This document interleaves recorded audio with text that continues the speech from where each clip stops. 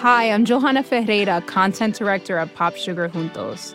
Juntos is all about celebrating Latinx culture, pride, our many intersectional identities, and joy. Thanks to support from Prime, there's so much to get into over at Juntos this month. From conversations with the Latinx minds behind our favorite new movies and resurrected TV shows, to thoughtful celebrity commentary and exclusive interviews with some of the biggest Latin music artists today. And it doesn't stop there. Get more of the music, movies, and shopping you love on Prime. Whatever you're into, it's on Prime.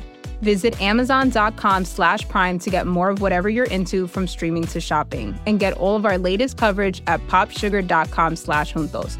Con amor, Johanna. The plan was actually, I was just going out there to be nosy. I wanted to see what a protest was looking like, because I had called my brother and he said they're protesting. And, I didn't know what a protest was. Well, I knew what it was, but I had never seen one in person. I read about them in school. So I wanted to see one in person. This is Edward Crawford. On August 11, 2014, just a few days after 18-year-old Michael Brown was shot and killed by Officer Darren Wilson in Ferguson, Missouri, Edward Crawford went to his first protest. There was a lot of people angry. I seen signs. You hear people chanting, using profanity. I mean, they were mad. The emotion was at an all-time high. It was overwhelming. There were people crying. I don't know if those were relatives or friends of Mike Brown, but it was different. It was something I never experienced in my life. That's how he described his first day of demonstrations. When he went back out the next night, August 12th, it was a different story. The people out there, that were protesting, they were angry at the police, and the police were angry at the people that were protesting, So it's like both sides were antagonizing each other. And, the police, they were out there to do their jobs. But the people, I guess they were out there to be heard. The police, at some point, they started lining up with riot gear. What did that look like to you? Is that when things started to seem like scary or that things were changing? That looked like something you see on a movie. They were very tactical. You can tell that they have been through very prestigious training, like the formation. Even when they move, they move all on one. It seemed like they were, on one beat, if that's what you call it, I don't know. But it was organized. And they were chanting go home. This is not a lawful protest anymore. Please return home. And then there were people saying this is home. This whole scene was well documented in the media at the time. The conflict between protesters and law enforcement reached fever pitch. And when the protesters refused to disperse, the police started firing at the crowd with rubber bullets, wooden pellets, and tear gas canisters. So when they shot the tear gas, it landed fairly close. And the sound of, I'm pretty sure you haven't heard tear gas shot. It sounds like a grenade is going off when it's shot. And it's when it's first shot, it's like real smoky in the sky. And then you can follow the smoke trail and you'll see where it lands. And it landed fairly close to me. What did it look like when it landed? How big is it? Like a spray paint can?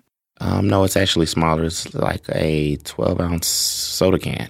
And it was smoking? Yeah, at the time it was looked like fire. What did it feel like when you picked it up? It was room temperature. It wasn't hot.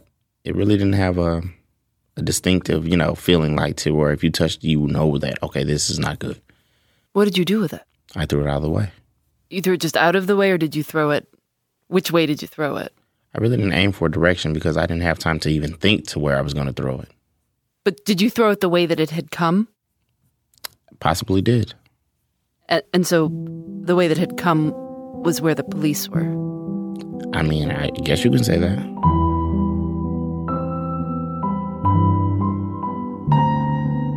My name is Robert Cohen. I'm a staff photographer at the St. Louis Post-Dispatch. I've been in St. Louis for 16 years. I've been a photojournalist for about 30 years. I kind of saw it unfolding. Some of the first pictures I shot was Ed reaching down for the canister, and as he's reaching down, the sparks are flying out of it, and he actually leaves his feet. He just kind of jumps out of the way, because as he's reaching down, the sparks are starting to fly, and so he kind of jumps out of the way and then reaches back down again and throws it. And, at this point, I'm just trying to get things in focus, and quite frankly, I'm looking at my watch, because we have a potential headline in the newspaper the next morning, which was going to reflect something like a calm night in Ferguson. And here we are pushing midnight, and the whole night has changed radically. Robert hurried to his car to start to edit the photographs he'd taken of Ed. And Ed, who had no idea he'd been photographed, hurried to his friend's car to try to get out of there. The two men hadn't met, at least not yet anyway. I'm Phoebe Judge. This is Criminal.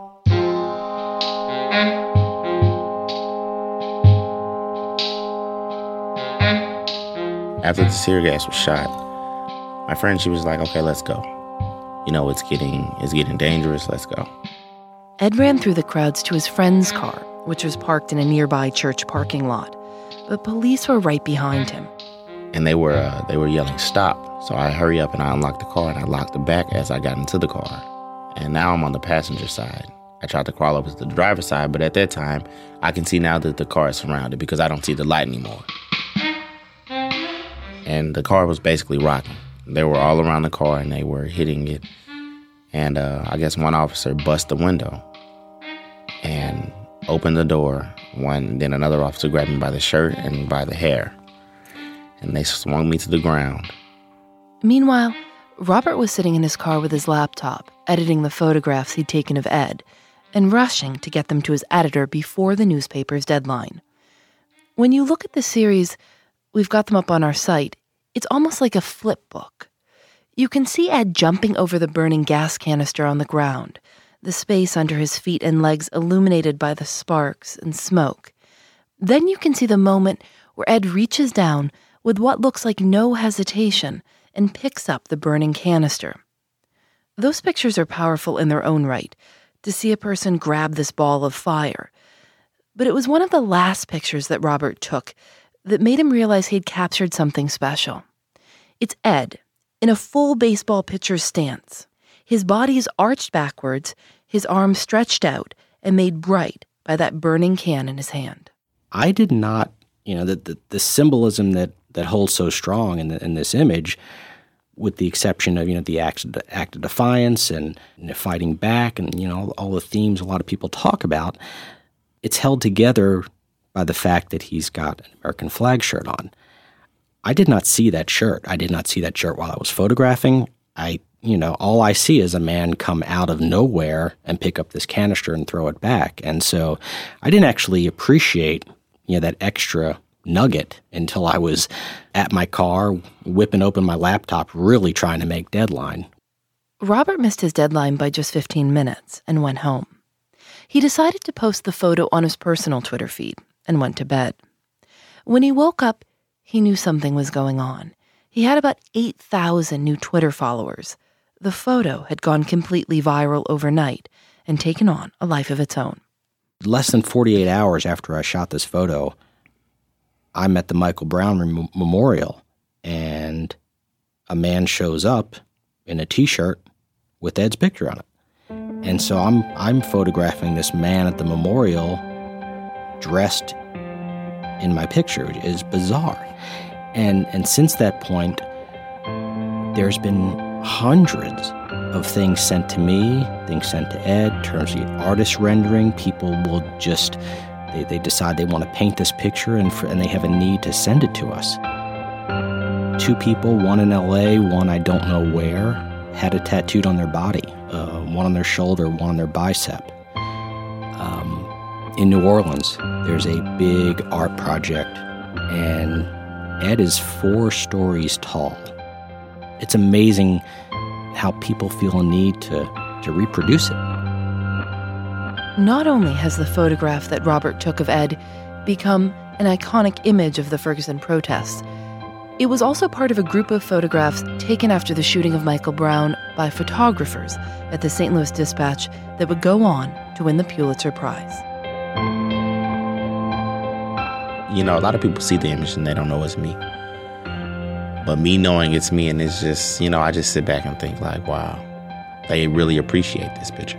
And to some extent, I feel like, okay, well, they appreciate me because they feel what I did was right. So I'm cool with that.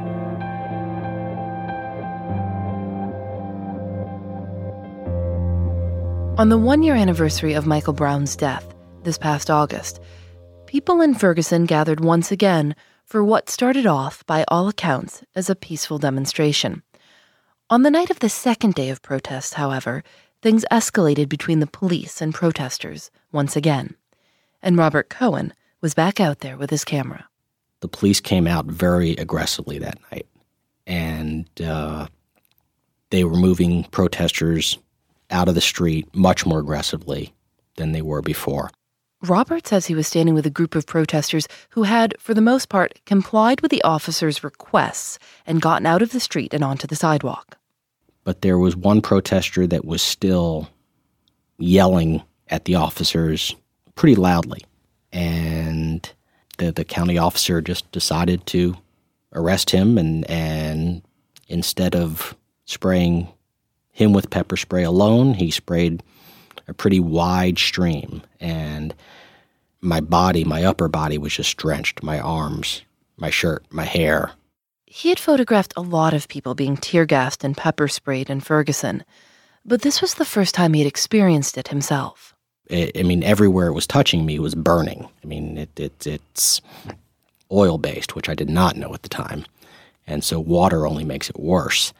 And I was carrying a separate lens in a little fanny pack, and the lens jumped out of the fanny pack as I probably just kind of dove out of the way. And I went to reach for the lens to pick it up off the ground, and somebody else's hand grabs it before I grab it, and he says, "Are you okay? Are you okay?"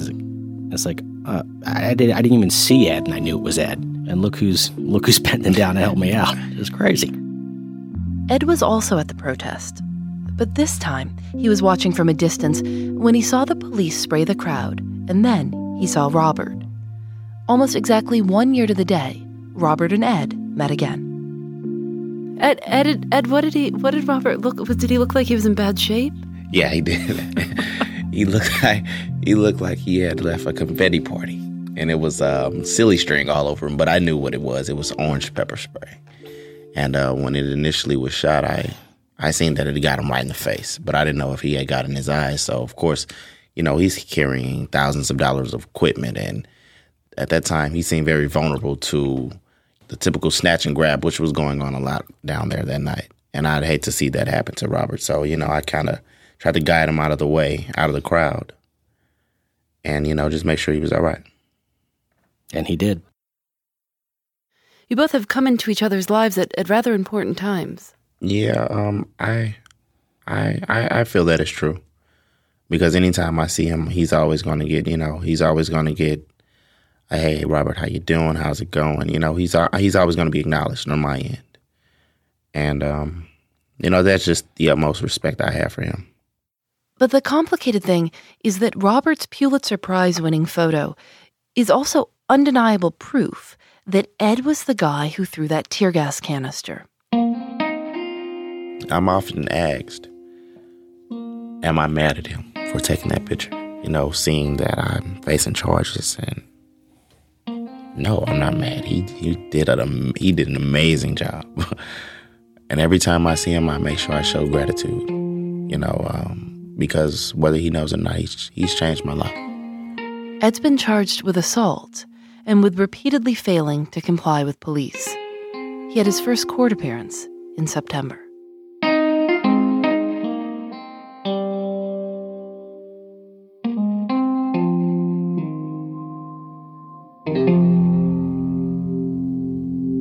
Criminal is produced by Lauren Spohr and me. Audio engineering help from Rob Byers and Russ Henry. Julianne Alexander makes original illustrations for each episode of Criminal. She's also made a beautiful criminal calendar for 2016 with artwork and quotes from some of our favorite episodes. We've got that, along with some new t-shirts, up at thisiscriminal.com. Maybe a good idea for a holiday gift. And here's some trivia. I pack and ship it all myself. Criminal is recorded in the studios of North Carolina Public Radio, WUNC. For this episode, we're also supported by Casper, an online retailer of premium mattresses at a fraction of the price. Casper's figured out a way to cut out the middleman and deliver the savings right to you. They sent me a Casper mattress a while ago, and the quality is just great. You can try it out and decide for yourself. They have a risk-free trial and return policy. Sleep on it for 100 days, and if you still don't like it, send it back. It's $500 for a twin-size mattress and $950 for a king. They ship it in this totally manageable box to your front door, so you could give someone a mattress for a present. I don't know if that's been done before, but this might be the moment. Right now, Criminal listeners can get $50 towards any mattress purchase by visiting casper.com/criminal and using promo code CRIMINAL at checkout. Criminal is a proud member of Radiotopia from PRX, a collective of the 13 best shows around. Shows like Mortified. Each week, the Mortified podcast features adults reading their most embarrassing adolescent writings out loud in front of total strangers. It's very funny. February 20th, 1991, 20th century.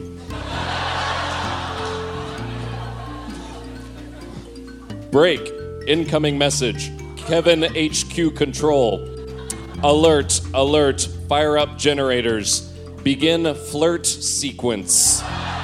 Mortified comes out every Monday. Go listen. Radiotopia from PRX is supported by the Knight Foundation and MailChimp, celebrating creativity, chaos, and teamwork. I'm Phoebe Judge. This is Criminal. Radiotopia.